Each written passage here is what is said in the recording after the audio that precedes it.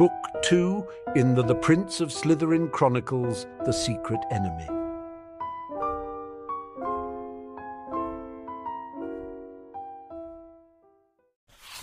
Chapter 48, Goodbyes.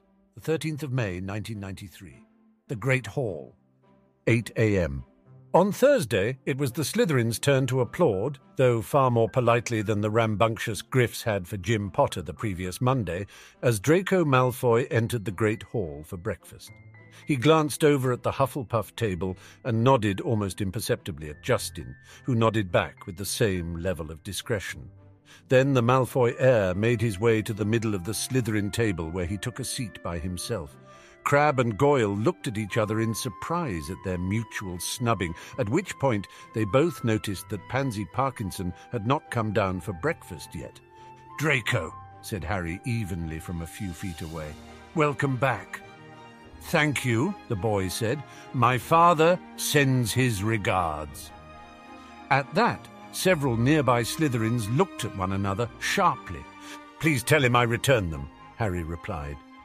"Are you free this afternoon after lunch?" Draco asked as he started loading his plate. "There are some matters I wish to discuss with you." "Of course. We don't actually have a Dada class anymore. It's been cancelled for the remainder of the year, so that hour's free." Draco nodded and ate quietly by himself. The sight of the boy who had once been such a social animal now sitting alone caused a quiet buzz among the Slytherins, which only ended when something even more unusual happened. An enormous horned owl with black and gold plumage of a breed none of the students had ever seen before swooped through the window and down towards the Gryffindor table to land in front of Jim Potter. The boy's surprise was exceeded only by that of his housemate, Parvati Patil. "That is my Uncle Gupta's owl, Indra," she exclaimed. "Why is my uncle sending you owls all the way from India?" Jim ignored the girl while taking the message from the owl's talon. After tossing the great raptor a slice of bacon, he watched it fly off and then opened the letter. He read over it carefully twice before turning to look up at his mother, who was sitting at the faculty table staring at him in surprise. 20 minutes later, in Lily Potter's office. "You want to go to India?" Lily said in shock. "Yes, Mum, I want to go to India," he replied almost placidly. "Gupta Bhaskar is the uncle of 2 of my classmates. He's also one of the most respected healers in the world and someone who taught himself how to speak Parseltongue. And he's invited me to India for a month this summer to study with him." "Study what exactly?" she asked suspiciously. "Parseltongue, for a start. He wants to spend time talking with a natural parcel mouth to see if there's any differences that might change how parcel magic might work for us." "Parcel magic?" "Yeah, apparently there are some spells you can say in Parseltongue, mainly healing spells, but also a few combat spells. Actually, pretty much any spell that has a lot of S's in the incantation." "I don't know about this, Jim. After everything that's happened, do you really want to flaunt your Parseltongue like this?" "I'm not flaunting it, Mum. I'm just refusing to live in fear of it." The boy looked away for a few seconds. "There's another reason I want to go. Actually, 2 reasons. Gupta Bhaskar isn't just a celebrated healer. He's also a celebrated mind healer. I need to see one, I think. And if I can go to one who lives on the other side of the world instead of somebody here that just sees me as the boy who lived, that's better. Right?" Lily was silent for a moment. "And what's the other reason?" "You can't tell anyone about this, okay? Please." Lily nodded. "It's about Ron. The Prince's Lair, 1:30 p.m. Harry and Draco sat across from one another in the lair. The Hydra was quiet at the moment, though Harry knew it was observing. He was more concerned with the mood of his rival and frenemy Malfoy. In addition to the trauma of his recent petrification, Harry was aware that the boy was also faced with 2 parents in the midst of what would surely be an acrimonious divorce, which was itself an extremely rare event in wizarding culture. However, he elected to let the other boy speak first, though he was bursting with curiosity. Draco had been avoiding Crabbe and Goyle all day, and Pansy had apparently spent a lot of time crying piteously in her dormitory. "Well," said Draco finally, "how much do you already know?" Harry coughed. "Very little." "Mother and father are divorcing," he said in a tone suggesting the word was something vulgar. "The first morning in the manor they let me sleep in and then explained things over brunch. Father was keeping the manor and all of its movables since it was entailed, but Mother was entitled to 75% of the assets in his vaults. I was given a choice: live with Mother elsewhere in the lifestyle to which I'd become accustomed, or stay with Father in reduced circumstances. Father made it clear that whatever I decided, I would still be his son, and I would always have a place at Malfoy Manor." He paused. "Mother just looked at me." He paused and looked away for a moment. "I chose Father. Mother didn't take it well." "Had you chosen me, Draco heir to the House of Malfoy," Narcissa said in a chilling voice, "I would have destroyed any rival, smashed any barrier, even defied the Dark Lord himself, whatever it took to assure your greatness. But you have chosen mediocrity." She turned to sneer at her now ex-husband at that last word. Lucius simply smiled at her almost genially. Then she rose from her chair and headed for the door, stopping to turn back one last time. "Still, it is best that we clarify things now," she said to her only son. "I am still young, after all. I have plenty of time to have more children." And with that, Narcissa Black cut Draco loose and walked away. "Ouch!" Harry said with a wince. "Draco, I'm very sorry, especially if you feel that this was in any way my fault." "Oh, shut up, Potter," Draco said acidly. "Not everything is about you.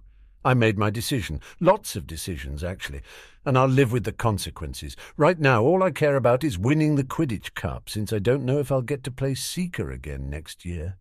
Harry blinked in confusion. "Why would you not be our Seeker next year?" Draco hesitated, thereby indicating that the news was unpleasant.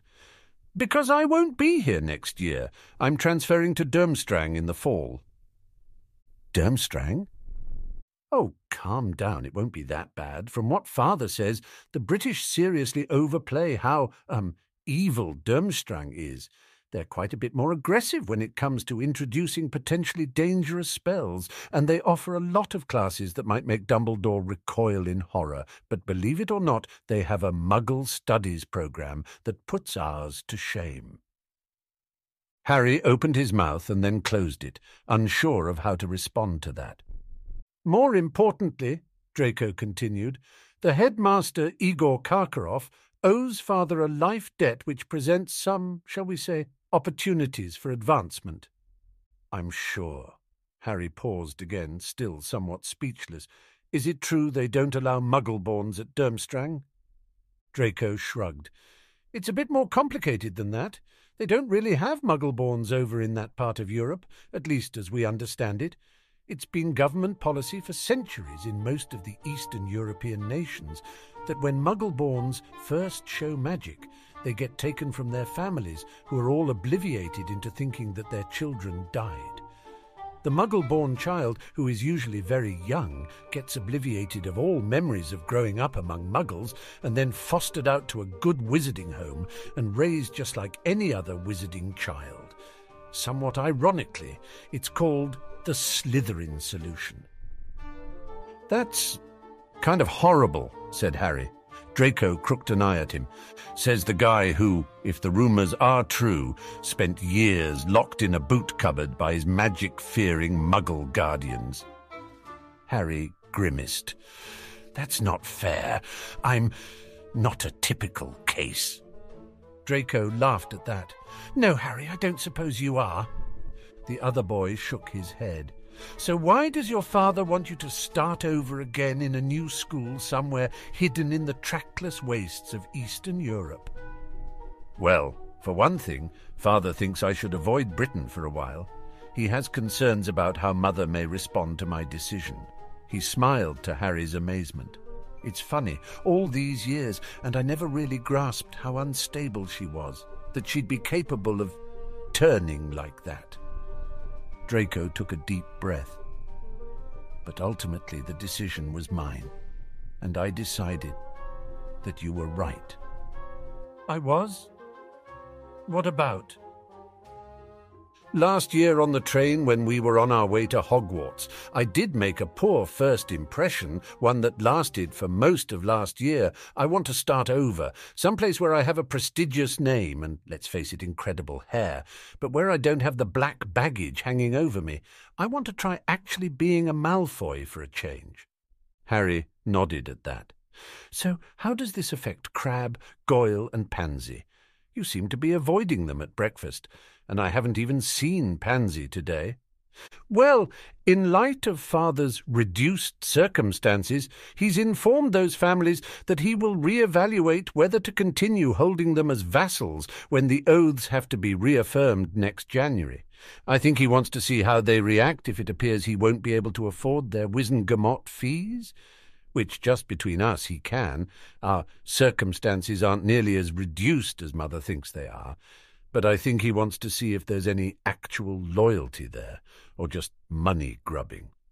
We're both pretty sure that the Parkinsons will want out of the marriage contract I have with Pansy, which is why she's been wailing all morning, so there's that at least.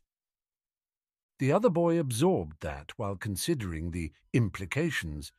If Malfoy couldn't continue to maintain the fealty agreement with the Goyles, or if the Goyles just believed that to be the case, it might accelerate Lord Goyle's plan to sell Amy Wilkes off in marriage to Tiberius Nott, which meant that Harry might need a more permanent solution to that problem sooner than he'd thought. He filed that away for later consideration. "So when are you leaving?" he asked. "August," Draco replied.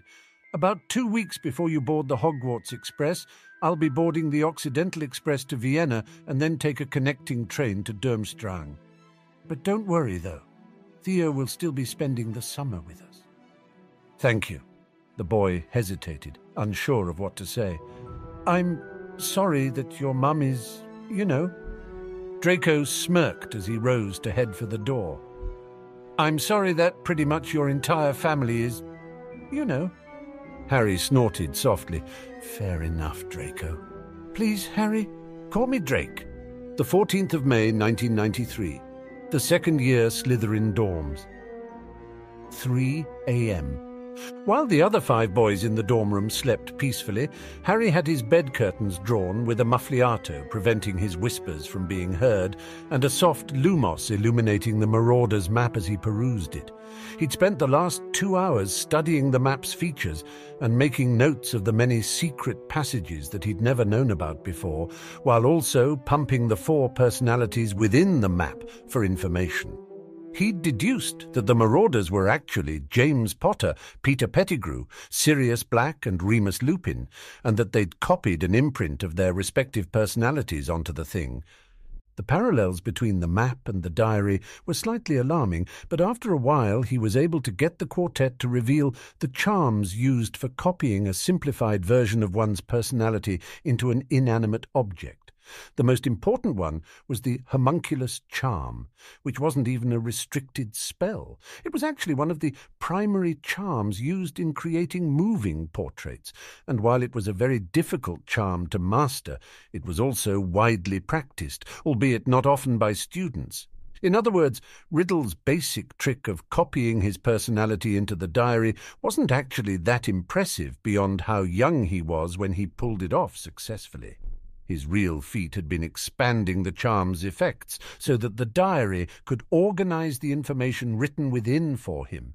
The diary's more dangerous and insidious powers only came later, after the Horcrux was inserted. This suggested to Harry that not all of the Horcruxes might be sentient, or at least not imbued with an actual personality based on Riddle's own, since the homunculus charm apparently allowed for only one imprinted object to exist per person at any given time. Arguably, the Marauders were actually somewhat foolish for having created the map at a young age and then losing it. So long as the map existed, neither James Potter nor any of his friends could ever have a moving portrait of themselves commissioned. Harry had also learned the 4 marauders' nicknames: Prongs, Wormtail, Padfoot, and Moony, though they wouldn't explain to him the origins of the nicknames, saying that it was something for Son of Prongs to learn on his own. The marauders still believed that Harry was James's only son and a Gryffindor to boot, which in Harry's mind was simply a matter of dumbing down his vocabulary and pretending to be awestruck by his father's cleverness.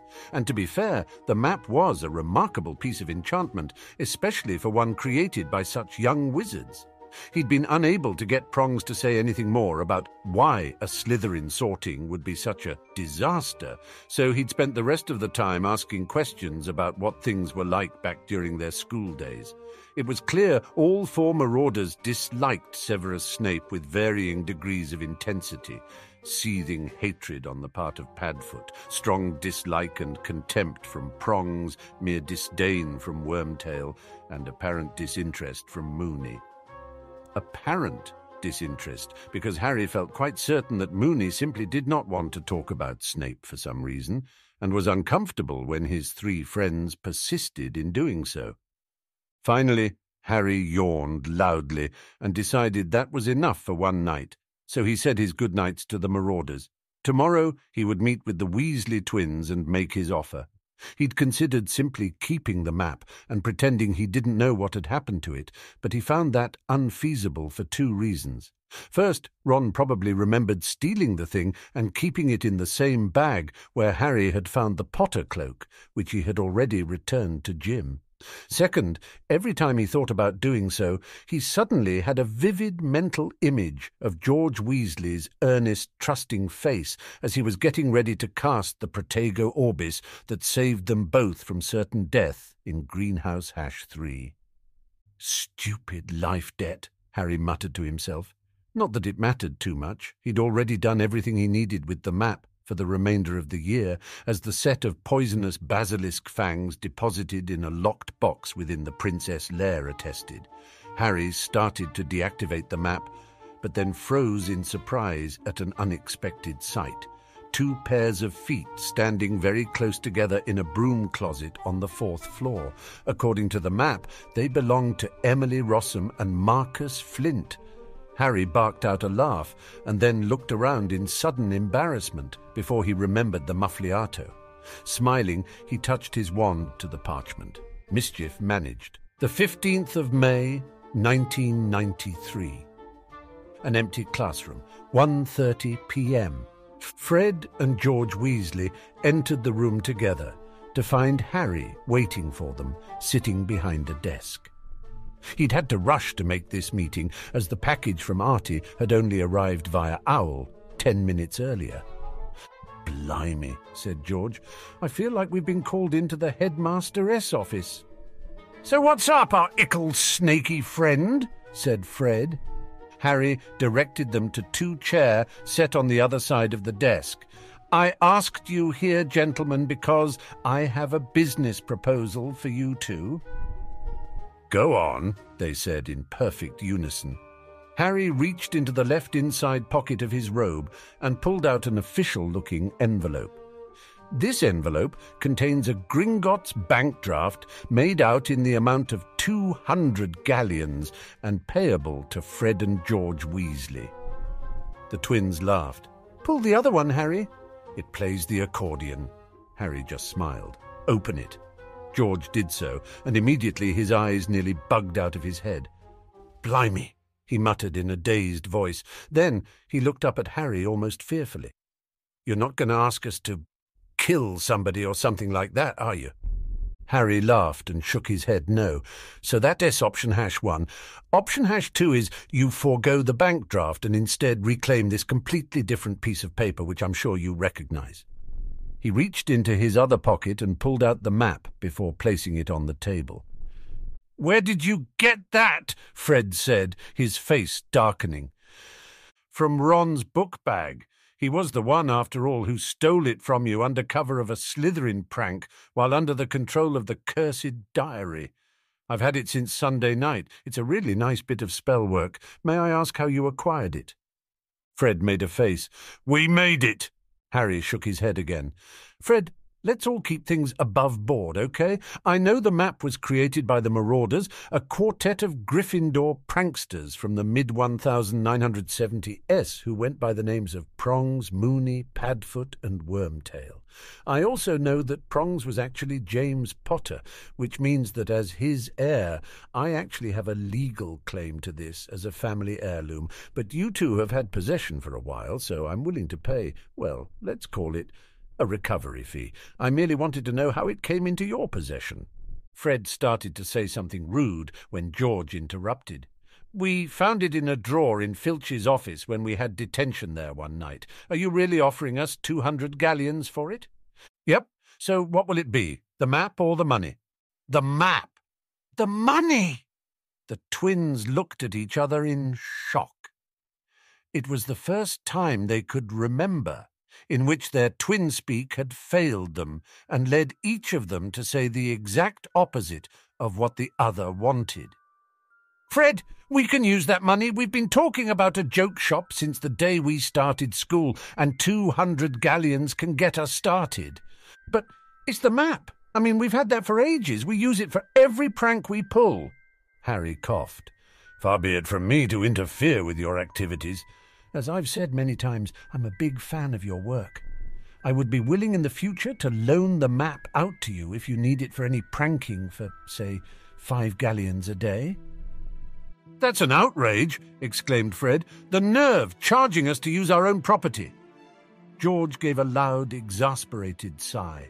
Harry, would you excuse us for a moment while we have a quick discussion followed by me thumping my brother upside the head? Harry laughed. Sure. The two Gryffindors rose and moved to the far side of the room where they began a heated but whispered argument. Harry leaned back in his chair. He could afford to be patient. After all, he had budgeted up to 500 galleons for this transaction. The 30th of May, 1993. By the shore of Black Lake. 4:45 p.m., Drake Malfoy's last Quidditch match at Hogwarts turned out to be a bittersweet experience. Cedric Diggory caught the snitch, depriving Malfoy of an undefeated season as Seeker, but it was a moot point as the snitch didn't even appear until 90 minutes into the game. By that point, the Snakes had a more than 200-point lead over the Badgers, whose hapless young keeper was defenseless against the unstoppable Slytherin chaser machine. Diggory was almost perfunctory about catching the snitch, which was more an act of mercy for his team rather than the usual victory condition. With that win, Slytherin had clinched the House Quidditch Cup, though they, like the Gryffindors, were far out of the running for the House Cup. To everyone's surprise, it seemed this year's House Cup was headed for the Hufflepuffs, mainly due to a 100-point award to Bobby Latimer for exhibiting cool resolve under pressure in following James Potter's instructions and keeping the majority of the student body sealed up in the Great Hall, while the other prefects were busy leading an angry mob after Jim Potter. Harry should have felt badly about Slytherin's loss, but since the nail in their collective coffin came from the point loss that accompanied Miranda's expulsion and Cassius's suspension, he considered it to be a fair exchange. Later that afternoon, after Harry had changed, he met Neville and Theo out near the lake by their usual tree. Harry was pensive. He'd been stewing over what Snape said to him about his natural legitimacy for weeks, and he felt he had to get it off his chest with the two boys who he now thought of as brothers. He set up a muffliato, which showed that it was something Harry thought was serious, but they both knew to let him take his time in saying what it was. Finally, Harry revealed what Snape had said, and reminded them of conversations back in first year where, looking back, he felt that he might have unintentionally manipulated them in order to win their friendship. The two boys regarded him silently. "Well," he said after a gulp, "say something, please." "Okay," said Theo. "You're an idiot." Harry looked shocked while Neville bit back a laugh. "First of all, I'm a better Occlumens than you could possibly be a Legilimens at this point, so I don't believe for a second you could have psychically manipulated me into something I didn't want. Second, what exactly do you think you did to me? You told me you were my friend, which got me to loan you the magic ring that you didn't even know I had at the time, and you gave me moral support in front of the mirror of Erist that helped me get past seeing my mother's murder. I don't care if you did it with some weird mind trickery as opposed to just being my friend, as long as when it comes down to it, you really are my friend." Harry thought on that as he turned to Neville. The other boy said nothing at first, but he instead popped his wand out of his holster and pointed it at the ground nearby. "Expecto Patronum!" There was a flash of silvery light which resolved itself into Neville's Patronus, a medium-sized silver bear which looked around almost angrily. "It's okay, LB. I'm not in danger. I just wanted to prove a point." He turned to the others. "This is LB, by the way," he said proudly. "I don't know if I ever told you his name." The bear ambled over to the group. Theo, who hadn't seen the Patronus before, reached out to touch it in wonder. The spirit creature was so well defined that he could run his fingers through its hair. "I really want to learn that spell," Theo said. Neville smiled and then let the Patronus dissipate. "Harry, you're worried that you might have influenced me to be your friend back during our first week at school. Do you remember what I was like back then? Timid, broken down, certain I was a squib and afraid of my own shadow? Do you think that little boy could have ended up one of the top students in our class? That he'd someday have students who were years ahead coming to him with herbology questions? That he'd one day become the youngest wizard in recorded history to have a Patronus?" Neville shook his head. "Harry, I like me. 2 years ago I didn't think I'd ever be able to say that. Whether you did that to me with accidental legilimency or just by deciding that I had something buried inside that you could drag to the surface doesn't matter to me. I'm grateful either way." "And I'll bet we're not the only ones," Theo said. "Do you think Hermione would be angry if your suggestion that she learn about wizarding culture so she could fit in and make friends was reinforced with legilimency? Do you think Marcus would be angry that you turned his life around for the better with magic instead of just a few words of encouragement and support?" Okay, said Harry with a certain amount of relief. "But still, I'm worried that I could have used this power to hurt people." Theo rolled his eyes. "Well, even if you did, and I doubt it, you couldn't have known any better because you didn't know this was something you could do. If you're that worried about it, master this power so that it only works when you want it to. I mean, honestly, how can it be bad that you get people to do things that need doing by telling them how much faith you have in them and acting like a true friend?" "Hear, hear," said Neville supportively. Harry considered all that and relaxed. "Mind you," Neville said, "if you ever use this power to influence me into doing something I shouldn't, Gran will beat you to death with a paper napkin." Theo perked up. "Can you beat someone to death with a paper napkin?" Harry smirked. "If I know Augusta Longbottom, she'll have fun trying," he said. The trio laughed at that as the sun slowly descended over Black Lake. The 2nd of June, 1993. DML headquarters, 9 a.m. Mad Eye. Moody looked down at the picture accompanying the Daily Prophet article with an amused expression. Well, as amused as his scarred face could manage, anyway. James Potter sworn in as new Chief Auror. Potter's hair was as wild as usual for him, but his appearance was otherwise dignified and professional as he shook Minister Fudge's hand and smiled for the camera at his investiture the previous day. The Auror wadded up the paper and tossed it into the trash before returning to the job of packing up the personal possessions from his office into boxes. There was a soft knock on the frame of his open door. Naturally, it was James Potter himself, the man of the hour. "What can I do for you, Chief Auror?" Moody said. "For a start, Alistair, you could call me James since you're no longer a subordinate here in the office," Potter said. "That is, assuming you're really bent on leaving and there's nothing I can do to persuade you to stay." "I'm really bent on leaving and there's nothing you can do to persuade me to stay, Potter."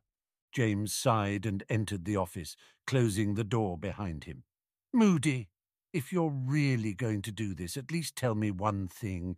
What did I do?" "Pardon?" When I was a trainee, you were hard on me, but you also praised me for my potential. When I was a rookie working beside you during the war, you were my mentor. Over the next 10 years or so, you were a co-worker, and I like to think you also became a friend. It's only been the last few years that you've treated me like something that offends you by breathing. So please, tell me what I did to offend you, and I'll make it right." Moody stared at the young man who had indeed become a friend and trusted co-worker, as well as a damned fine aura despite his privileged background. Potter's rise had been meteoric, just as Moody had predicted when he'd graduated from the academy with stellar grades. It was hard for him to believe that once upon a time he'd been looking forward to serving under Potter's command when he inevitably became Chief Aura. The room was silent, save for the whirling of the grizzled warrior's magic eye. "I had a sister once," he said without elaboration. James was surprised. "I never knew that." "Few people do. She was a squib, and when she turned 11, my parents sent her away. I was 6 at the time. Aside from missing her to this very day, I spent every night from the age of 6 to 11 terrified that I wouldn't get a Hogwarts letter, and I'd get thrown out too." James said nothing, and Moody returned to his packing, speaking over his shoulder as he did. "You had an obligation as a father, Potter. You abandoned it for reasons I found inadequate. Do you think I need a stronger reason for my feelings about you?" "No," James said quietly. "I don't. I'm sorry I let you down." He turned and put his hand on the door handle. "I'm not the one you should apologize to," Moody said, still without looking at the man. "I know." James left the office without another word. The 6th of June, 1993, the Hogwarts Library, 4 p.m. "I can't believe you talked me into this," Harry snapped. "Oh, come on," whispered Neville. "You want to explore your legilimency powers. Here's your chance."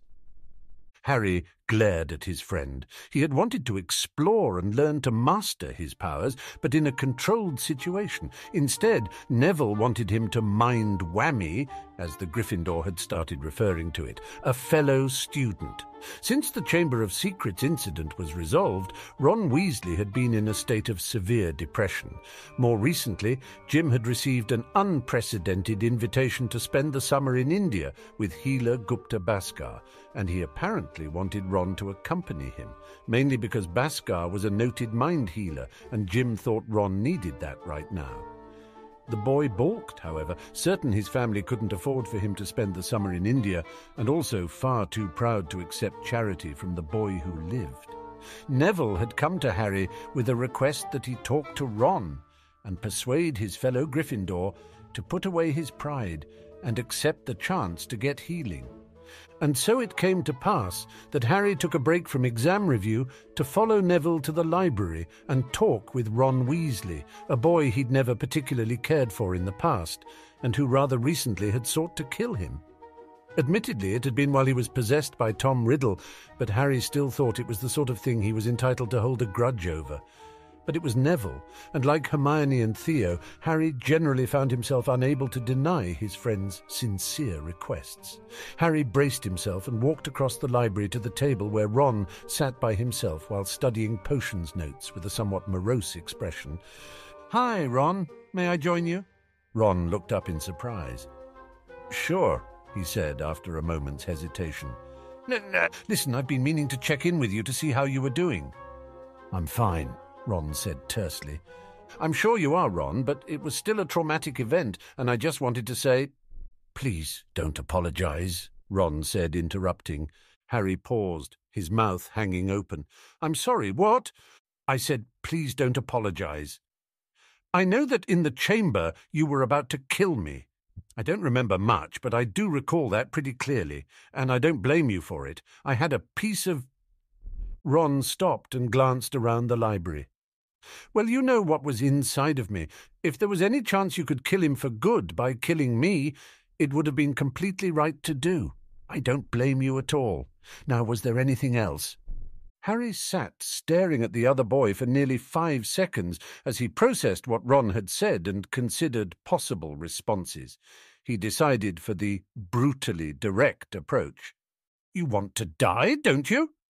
"What?" Ron said in shock. "No, Yes, I really think you do. I think you were possessed by a monster and made to do things that you're now ashamed of.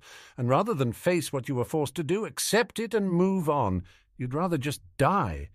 Which, to be fair, it's a free country and it's no skin off my nose. But I'm pretty sure it would break Jim's heart. So for his sake, not to mention your family, of whom I'm quite fond, might I humbly suggest that you suck it up, go to India with Jim and get that mind healing you need." "I don't need mind healing," Ron exclaimed. Then Madam Pince shushed him loudly from across the room, and Ron looked around the library fearfully to see who had heard his outburst. Bullshit, that pride-talking Weasley. And Gryffindor pride isn't nearly as attractive as Gryffindor courage. Yeah, you were victimized by an evil possessed diary for months, and I was locked in a cupboard for 10 years and intermittently starved and beaten. Life is hard. Suck it up and deal. Harry rose from the table as Ron stared at him, slack-jawed, in a mixture of shock and anger. "I mean, seriously, are you a Gryffindor or not?" And with that, Harry left the furious boy behind and headed for the door. A perturbed Neville was waiting for him. "That wasn't quite the interaction I was hoping for, Harry," he said, somewhat crossly. Harry shrugged. "Sometimes it's honey. Sometimes it's vinegar. Let's see how it goes." The 5th of June, 1993, outside the Great Hall, 8:30 a.m. The next morning, Harry was flummoxed when his brother Jim strode boldly up to him before breakfast and pulled him into a tight hug. "Thank you," Jim exclaimed. "I don't know what you said to Ron yesterday, but he's coming to India with me. Thank you. I don't know how I can repay you for this." "For starters," Harry said through gritted teeth, "never hug me in public again." The 17th of June, 1993. The Bloody Stump. A small tavern in the magical community of Stebuklinga, Lithuania. Peter Pettigrew sat at the bar and shook his head as he read the gossip page from the Daily Prophet. Apparently, James Potter had given his son permission to go halfway round the world on some foolish quest to learn more about Parseltongue. Peter had assumed that James's pathological fear of everything Slytherin would have made him refuse to even acknowledge that Jim was a Parselmouth, let alone get him instruction for it. The solicitor was quite pleased this outcome, as he was eager to see Jim develop a gift that tied him so closely with the Dark Lord. He was also strangely relieved. After everything that had happened, he was still rather fond of James Potter for sentimentality's sake, but the man's rejection of Jim over the Parseltongue matter had become troubling, almost to the point of demanding action. It would have been regrettable if Peter had been forced to execute Contingency Plan G, codename Little Orphan Boy, at this point, even if it would have greatly strengthened his influence over the boy who lived. As he continued reading the society news, House of Greengrass elevated to ancient and noble status, he read silently. "Hey, I bet the Selwyns are having a cow." Peter delicately sniffed at the air, and then his nose twitched. He turned around on his bar stool and was not particularly surprised to see 2 strapping Eastern European lads standing over him, trying to be intimidating. Granted, a pair of partially transformed werewolves would have been intimidating to most people, but Peter Pettigrew had conquered that fear long ago. Nowadays, their dominance games were just amusing to him, like puppies growling at larger predators, ignorant of the scope of their power disparity and slightly adorable for it. "You're not from round here," one of them said in a thick Lithuanian accent. "Why, no, my good man," Pettigrew said with exaggerated cheer. "I'm actually from Lincolnshire, Upper Appleby to be precise. Have you ever been to Lincolnshire? It's quite nice this time of year." "You should buy us a round of drinks," the other werewolf said menacingly. In fact, why don't you skip the middleman and give us all your galleons so we can buy drinks ourselves? Oh, I don't think so, my friend. I'm saving my coin to buy a round for your Alpha. Is he around, perchance? Both werewolves stiffened and looked at one another. Who are you? Said the first one. What do you want with him? Oh, we're old friends. He and I go way back, we do. Yes, sirree, Bob. Way, way back. Then Pettigrew snickered as if there had been a private joke in his words. The one on the left snarled and grabbed Peter by the lapel of his jacket, practically jerking him off his bar stool. Peter's smile faded, and he looked down at the werewolf's clawed hand and then back up at his attacker. Do you mind? He drawled in a bored voice. You're wrinkling my suit. The werewolf pulled Peter in close enough for him to smell the creature's fetid breath. I don't like you, he snarled. Peter snorted. Well, get ready then. You're about to like me even less. Then, with a blur of motion, the wizard lashed out with his right hand, raking his fingernails across the werewolf's cheek. The werewolf let out a hiss of pain and staggered back, letting Peter go in the process. The other one started forward angrily, but Peter held up both hands to show that his fingernails were now 2 inches long and razor-sharp, though they were an oddly disturbing shade of pink instead of the black talons the partially transformed werewolves bore. The second werewolf paused and then turned to his bleeding friend, who was now unsteady on his feet and seemed dazed and delirious. Janos, what's wrong? Stavros feel dis... Janos pulled his hand away from his bleeding face, and Stavros gasped in shock. The whole side of Janos's face around the 4 claw marks on his cheek were now covered with tiny white pustules.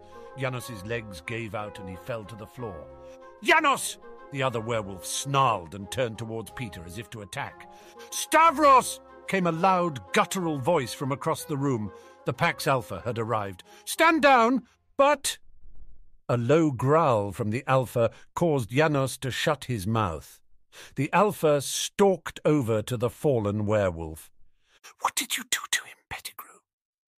A magical form of bubonic plague, non-contagious but even deadlier than the original. Peter carefully walked around the fallen werewolf. Did you know that the Muggles called bubonic plague the Black Death? It killed off half of Europe in the Middle Ages. It came here from the Far East. He gave a toothy grin. They say the rats brought it, which is not entirely accurate, but sometimes myths are more important than truth where magic is concerned. The Alpha snorted contemptuously. Will he die? Peter shrugged. Probably not if you get him to a healer quickly. It's quite lethal to muggles and wizards alike, but you lot are hardier than most. Perhaps if he's lucky he'll survive, but gain a valuable life lesson from the experience.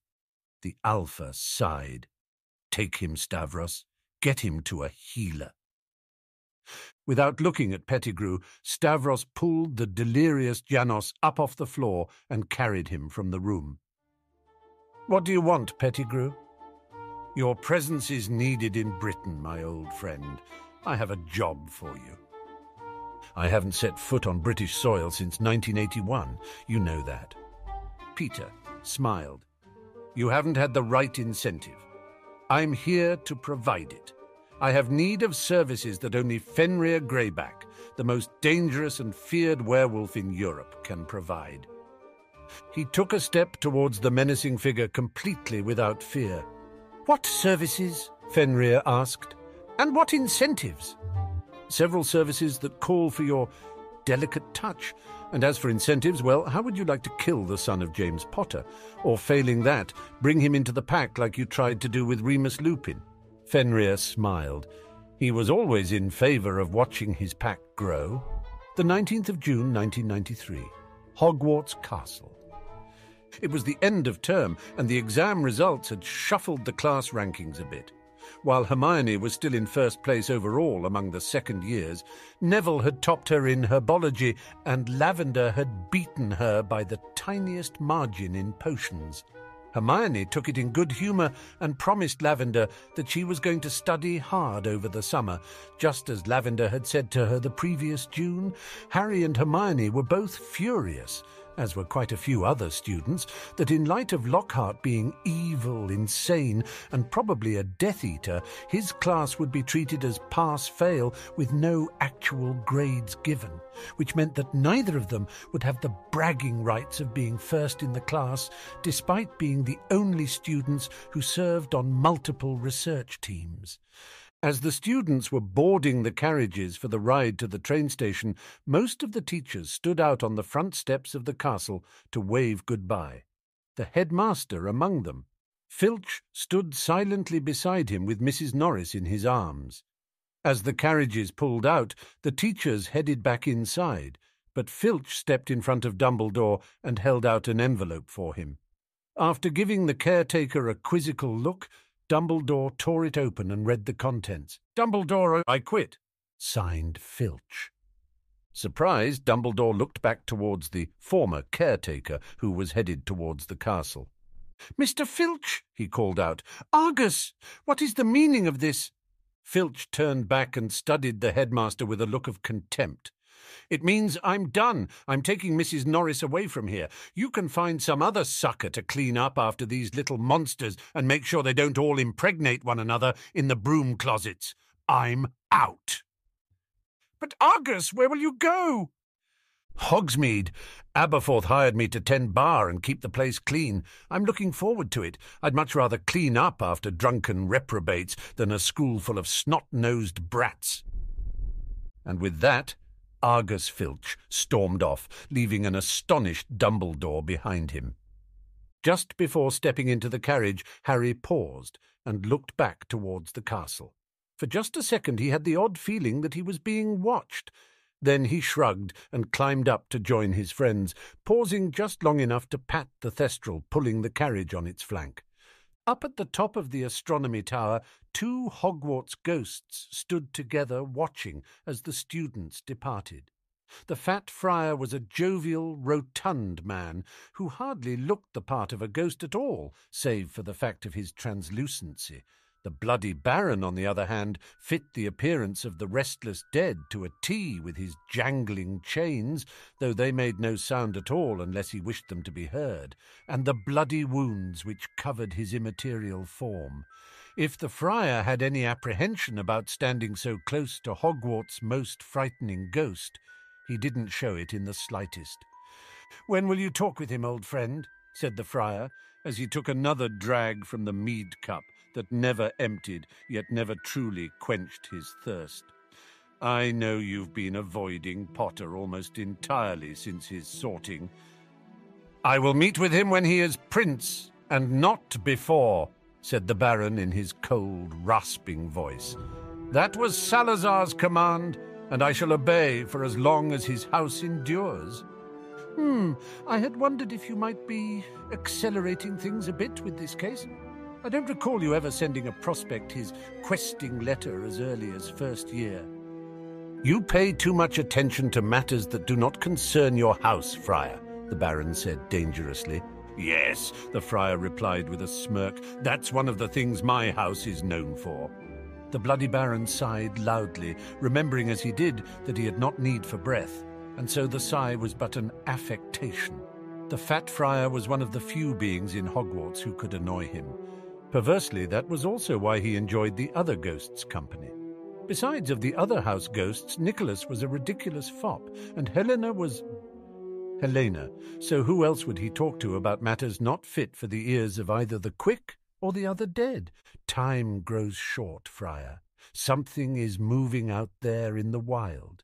You know that as well as I. We who are dead cannot yet see the shape of it, but we know that it is there, even if the old laws bar us from sharing freely what we do know with the quick. Only a strong prince can purge Slytherin House of the rot at its core, and only when Slytherin House is purified can all four houses stand together to meet that which draws nigh. And you think Harry Potter's the one? Forgive me, Baron, but your track record of selecting princes over the last 100 years is not the best. The bloody Baron turned back to watch the carriages as they pulled away. You are wrong. His 3 predecessors were each worthy princes in their own fashion, but each in turn strayed from the path. Regulus was betrayed by his family, Lucius by his pride and greed, and Tom, ironically, by love. Harry Potter has many trials to overcome, but I believe that in time he will sit upon the throne as prince, and I hope fare better than those who came before him." The fat friar sniffed. "Honestly, I've never even understood the point of having a Prince of Slytherin. None of the other houses need anything like that." "Do not play the fool, monk. You above all others know perfectly well why a Prince of Slytherin is needed, even if Hufflepuff geniality forbids you from saying it aloud. The great virtue of Hufflepuff is loyalty, while its great vice is passivity. A refusal to act when doing so risks those you care about. The great virtues of Gryffindor and Ravenclaw are courage and reason, but they share the vice of arrogance, the belief that either courage or reason is all that matters. But in Slytherin, our virtue is ambition, and our vice is also ambition. Alone among the houses of Hogwarts are we the ones most likely to be brought to ruin by our greatest strength. That is why a prince is needed. Someone with the power and intellect and resourcefulness to rule the house, but also with the wisdom and cunning to do so only from the shadows and only for the greater good of both the house and the wizarding world, at the expense of his own prestige."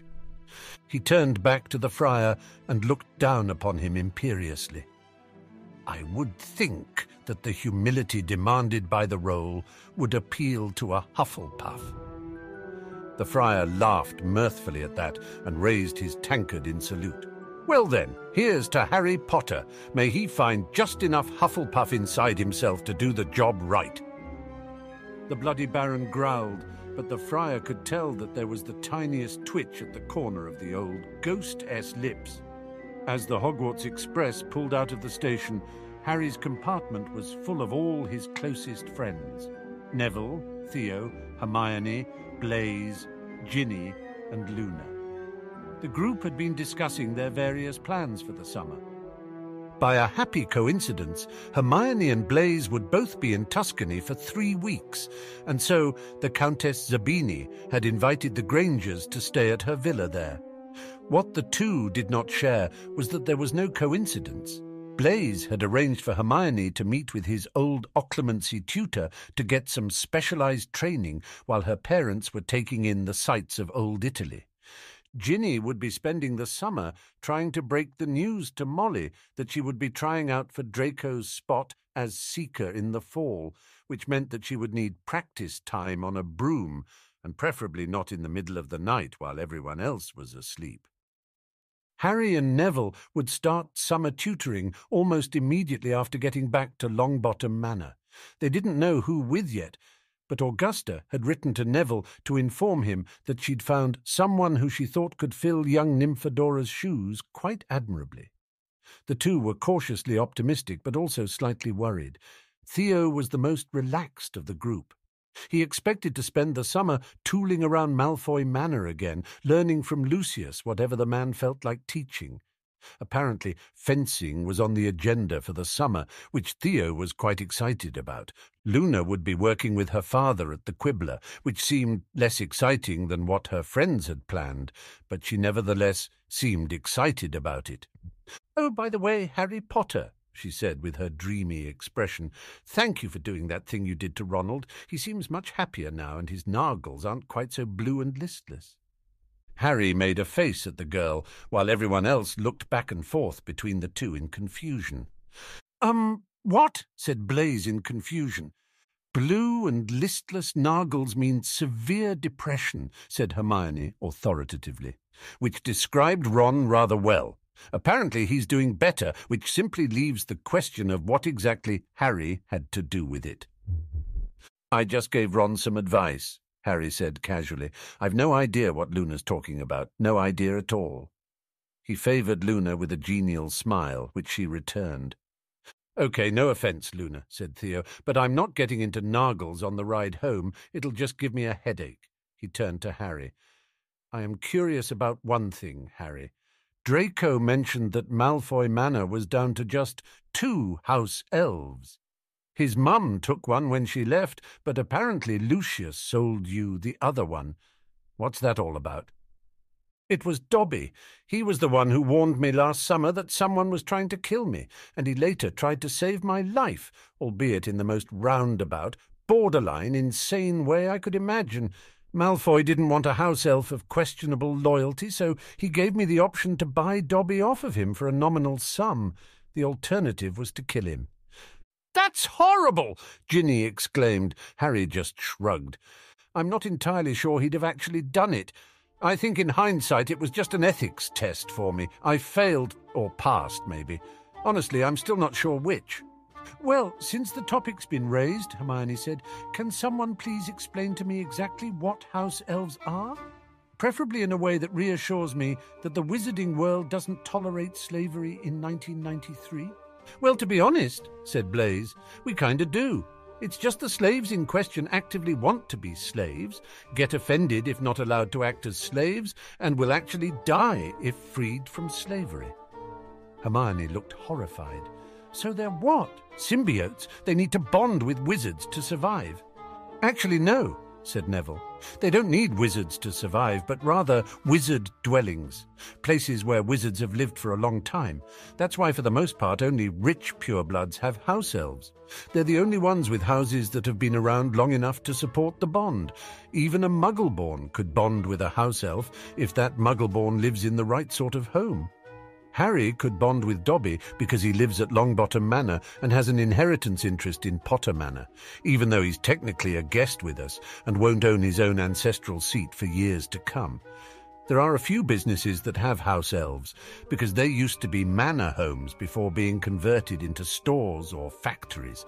Quality Quidditch Supplies has house elves because their factory is in what used to be the old Gamp Castle, before the Gamps all died out.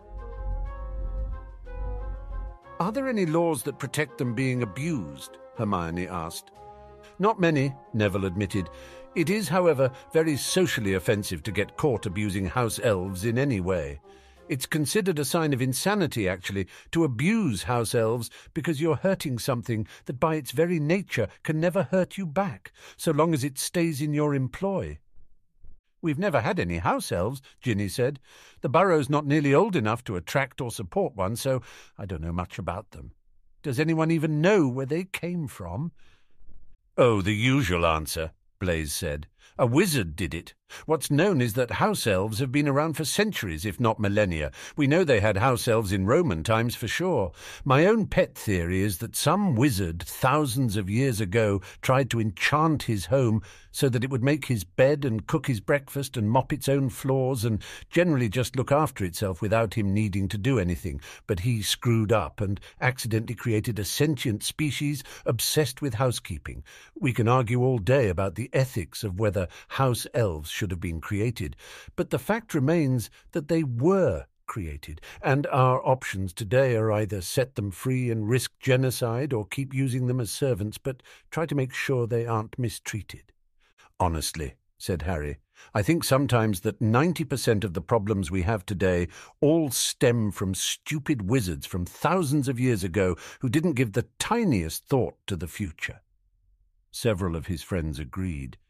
"Well," said Theo, "all I know is that I'm glad Mrs. Malfoy, or Madam Black now, I guess, took Mowgli with her when she left. That was one creepy elf, and with a little luck we'll never encounter it again." And with those words, Theo not challenged the gods of irony. Even as Theo mentioned Mowgli's name, the vicious little elf was perched on top of the roof of the Hogwarts Express engine car. About a mile ahead, the train would soon be passing over a bridge across a deep chasm. The bridge was strong, but not strong enough to defy house elf magic. With a single snap of his fingers, Mowgli would cause the train to jump the tracks and dive into the ravine below.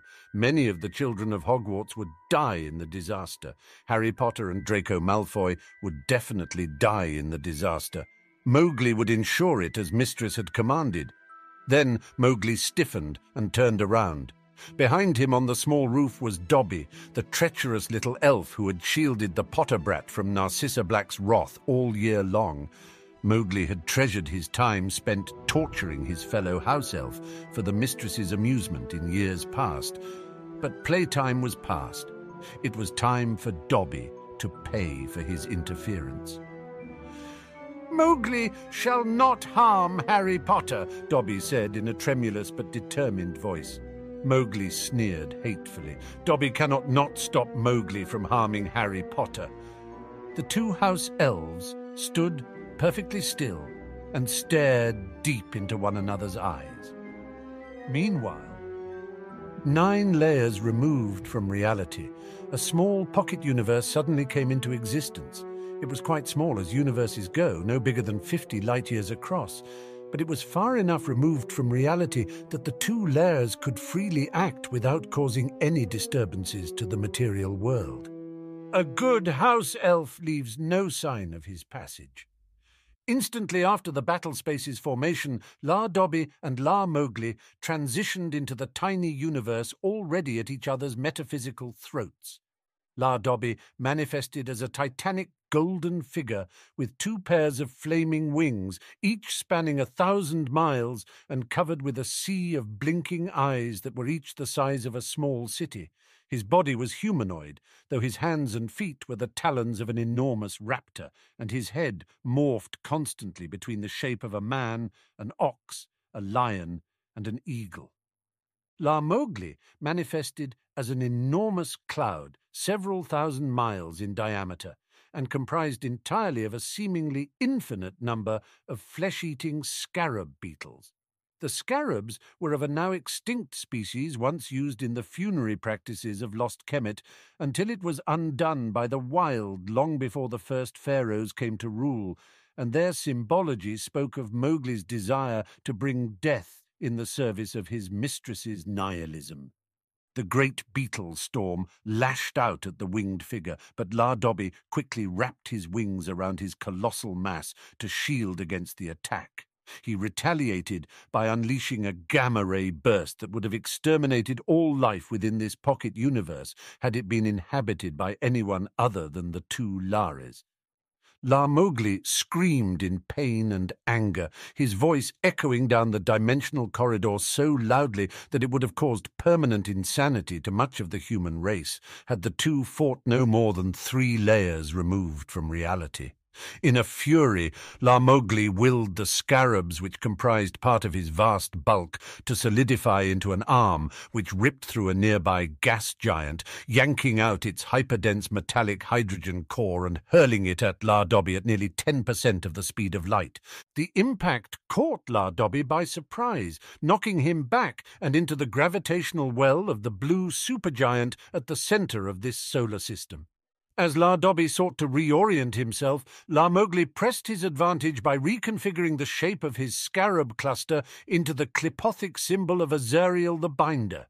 In response to the Kabbalistic attack, the supergiant instantly cooled while its gravitational field vastly increased, thus transforming the star into a hungry black hole which now threatened to consume La Dobby entirely. But in this, La Mowgli miscalculated, for just as La Dobby was about to cross the event horizon, he closed all of his 1,000 eyes in concentration and instantly calculated the value of pi to its last decimal point. As that was completely impossible, the calculation had the effect of destabilizing the laws of physics in La Dobby's vicinity, thereby inverting the emerging singularity. Matter became energy, implosion became explosion, and the black hole became a supernova whose raging force annihilated the exterior of La Mowgli's scarab storm manifestation and exposed his core. Then it was La Dobby's turn to press his advantage. He abandoned his cherubic form and assumed a 3-layered manifestation. Simultaneously, he was a burning light of pure justice that shot like a spear into La Mowgli's core, an epic poem set to triumphant music that recounted the stirring tale of La Dobby's victory over his enemy, and a 6-word mantra that struck at the fundamental essence of La Mowgli's existence. This last aspect was the most devastating. 6 simple words repeated on an infinite loop which overwrote La Mowgli's existence at every level of his being. You shall not harm Harry Potter. The 2 house elves stood perfectly still and stared deep into one another's eyes. Then, after barely a second had passed, Mowgli swayed and his knees buckled. The murderous house elf started to fall, but it was nothing but a pile of old dead leaves and broken twigs that hit the roof of the engine car before blowing away in the wind. Dobby crossed his arms and smiled in satisfaction before snapping his fingers and disappearing in a loud pop. He was glad to be done with Mowgli, so that now he could return to the more important job of getting young Master Harry's rooms at Longbottom Manor ready for his arrival, something the house elf thought was vastly more important and more interesting than striving against Mowgli's foolishness. King's Cross Station, 6 p.m. As the students disembarked, Harry and Neville quickly found Lady Augusta. Neville gave the woman a hug, while Harry bowed respectfully. They were both surprised to see Alastair Moody by her side. "Aura Moody," said Harry. "It's a pleasure to see you again." "Just Moody, lad," the older man replied. "I'm retired now from the Aura Corps. But luckily for you two, he won't be sitting around gardening or anything like that," said Augusta. "Alastor has agreed to serve as your tutor for the summer." With that news, just as before, Harry and Neville were simultaneously excited and terrified.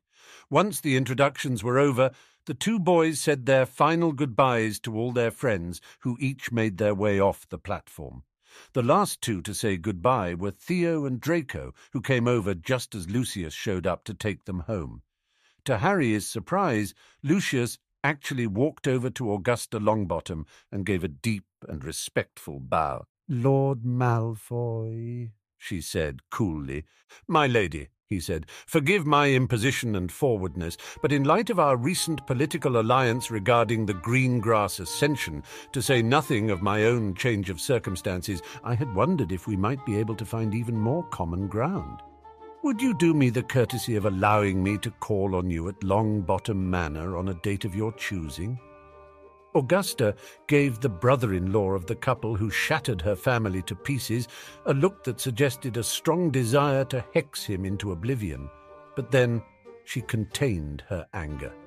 As he'd said, the man had allied with them on a matter of serious importance to the House of Longbottom, and if the rumours of his divorce were true, he wouldn't actually be the brother-in-law of the Lestranges any longer. "Owl me next week, Lord Malfoy," she finally said. "We can discuss a further dialogue about possible areas of agreement." "You honour me, madam. These are interesting times we live in. Change is in the air."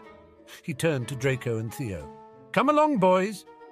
Then he noticed that Theo was staring off into the distance and had gone completely pale.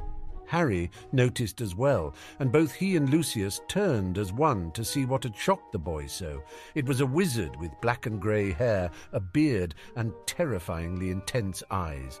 His clothes were Muggle-style, though anachronistic. They were also as black as the darkest night. Instantly, Lucius became as tense as Theo, and Harry himself tensed in response. His worst fears were confirmed with the next word out of Theo S.'s mouth. "Father," he said in a strangled voice. "Tiberius," Lucius said calmly, "this is a surprise." "You know me, Lucius," Lord Tiberius Nott said with a cruel smile. "I'm full of surprises. I couldn't help but overhear what you said just now, and I quite agree. Change is in the air. With that in mind, I have elected to change my mind about my son residing with you at Malfoy Manor this summer. I regret not spending more time with my darling boy, who I've not seen face to face since he left home for his first year. I think it's time I rectified that. To that end, Theodore will be coming home this summer, with me." "Tiberius," Lucius began, but the other man interrupted instantly.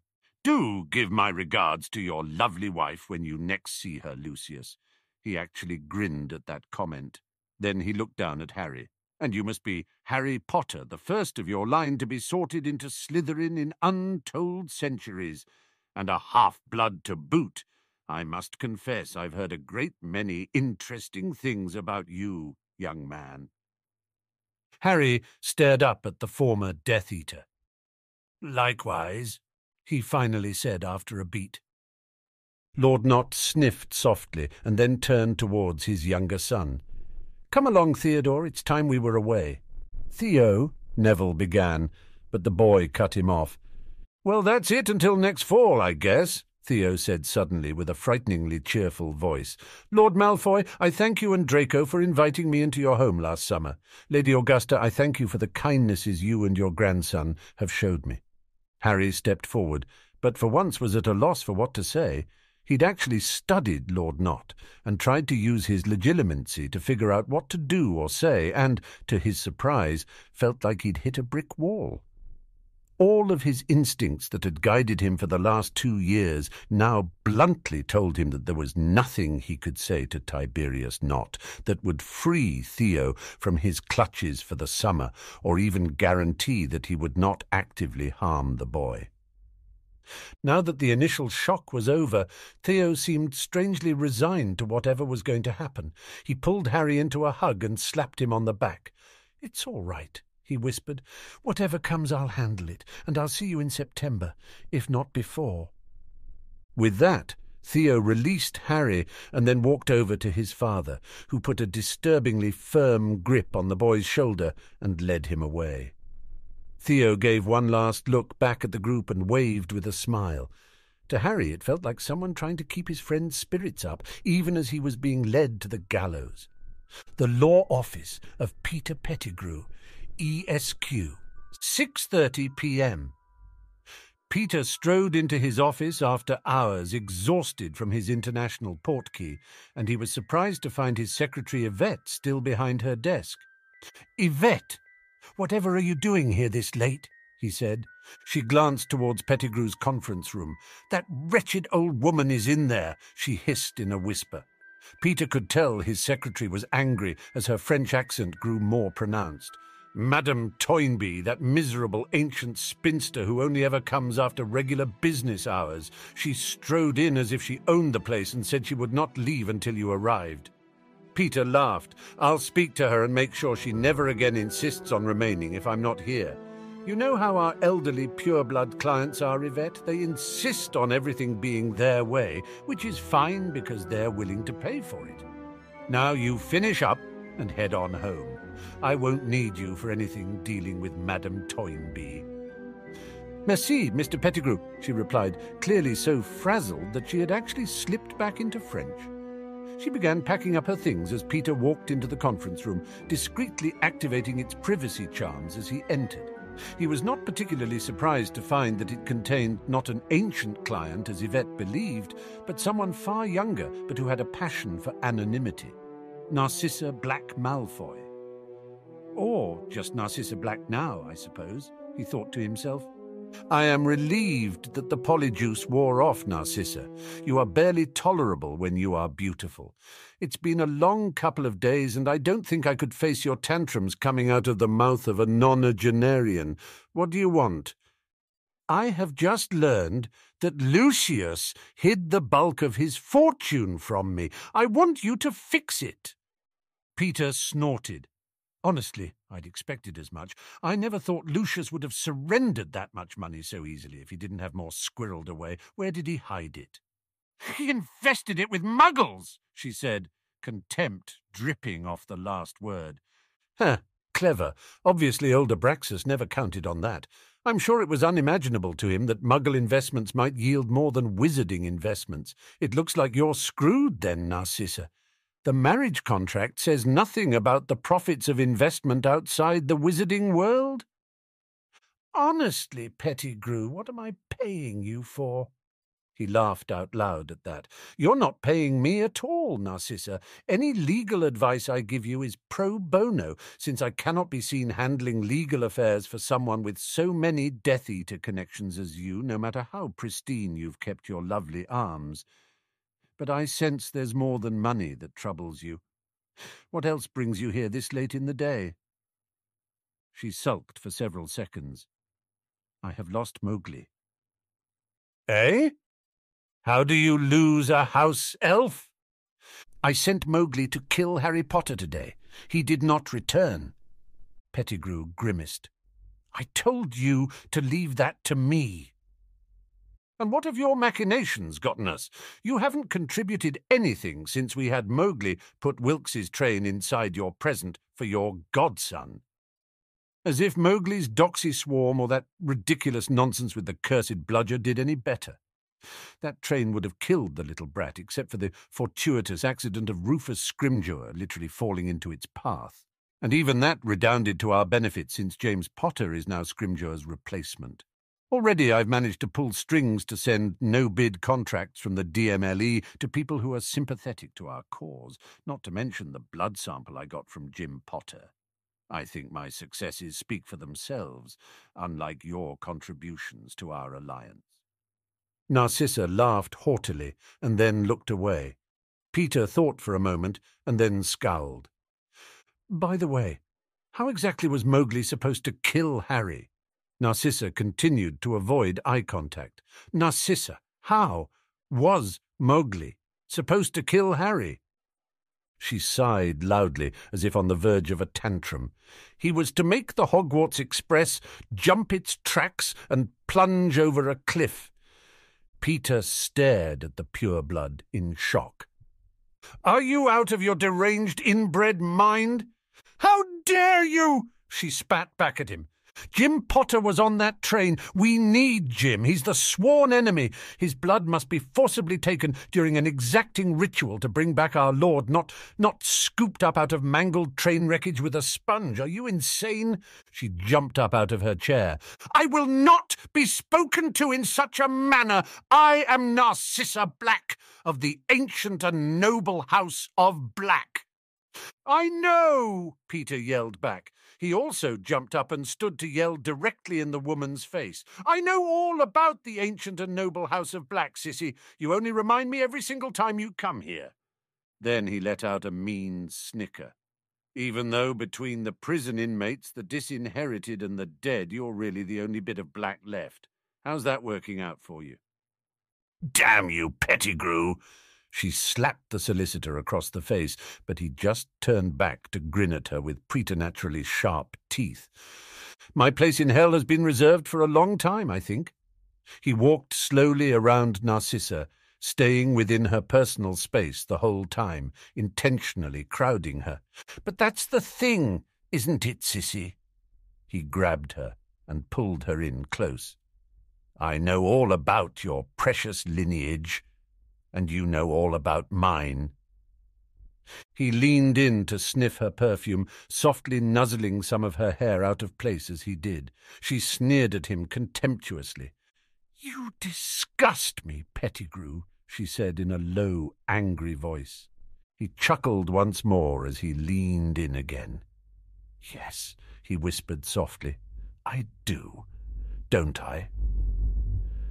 There was but a second of hesitation before animal passion trumped the witch's feelings of superiority, and then she threw herself into the man's arms and kissed him almost hatefully. After a few seconds of that, they broke apart just long enough for Peter to whirl around and cast his strongest locking charm on the conference room door, while Narcissa reached down with her arm and swept everything that had been sitting on the conference table off onto the floor. Out in the main office, Yvette had just finished packing up her things and was heading towards the door when she took one last look at the conference room door. "Poor Mr. Pettigrew," she thought sadly. "He'll probably be stuck in there all night." Longbottom Manor, 7 p.m. Neville. Longbottom was as upset as Harry had ever seen him. Immediately after arriving at Longbottom Manor, Augusta had left the boys alone in the sitting room while she went to Floo, call her own solicitors to see if anything could be done for Theo. Meanwhile, the boy who had been known across the school for his nearly unflappable calm was now nearly on the verge of tears. Harry wasn't even sure how to respond. He was unused to such emotionalism, since he now only felt strong emotion when he chose to. "Neville, it will be all right," he said. "We'll get him out of there, somehow." "But how long will that take? One of our best friends has been sent off to live with a homicidal sadist, and there's nothing we can do about it except hope for the best." The boy sat down in one of the parlour chairs and put his head in his hands. Honestly, I can't imagine how things could get any worse. Harry winced at that. For a long time he'd mocked Blaise Zabini for his superstitious fear of the gods of irony, who would strike down foolish people who dared invoke ancient curse phrases such as, "I don't know how things could get worse," or "What could possibly go wrong?" or "This'll be the best Christmas Walford has ever had."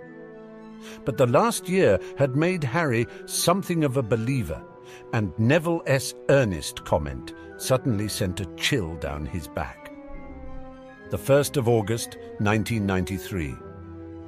From the front page of the Daily Prophet, Death Eaters escape from Azkaban. Sirius Black, Bellatrix Lestrange, the Lestrange brothers, Augustus Rookwood. You know who is entire inner circle. Who will save us from the Death Eater menace?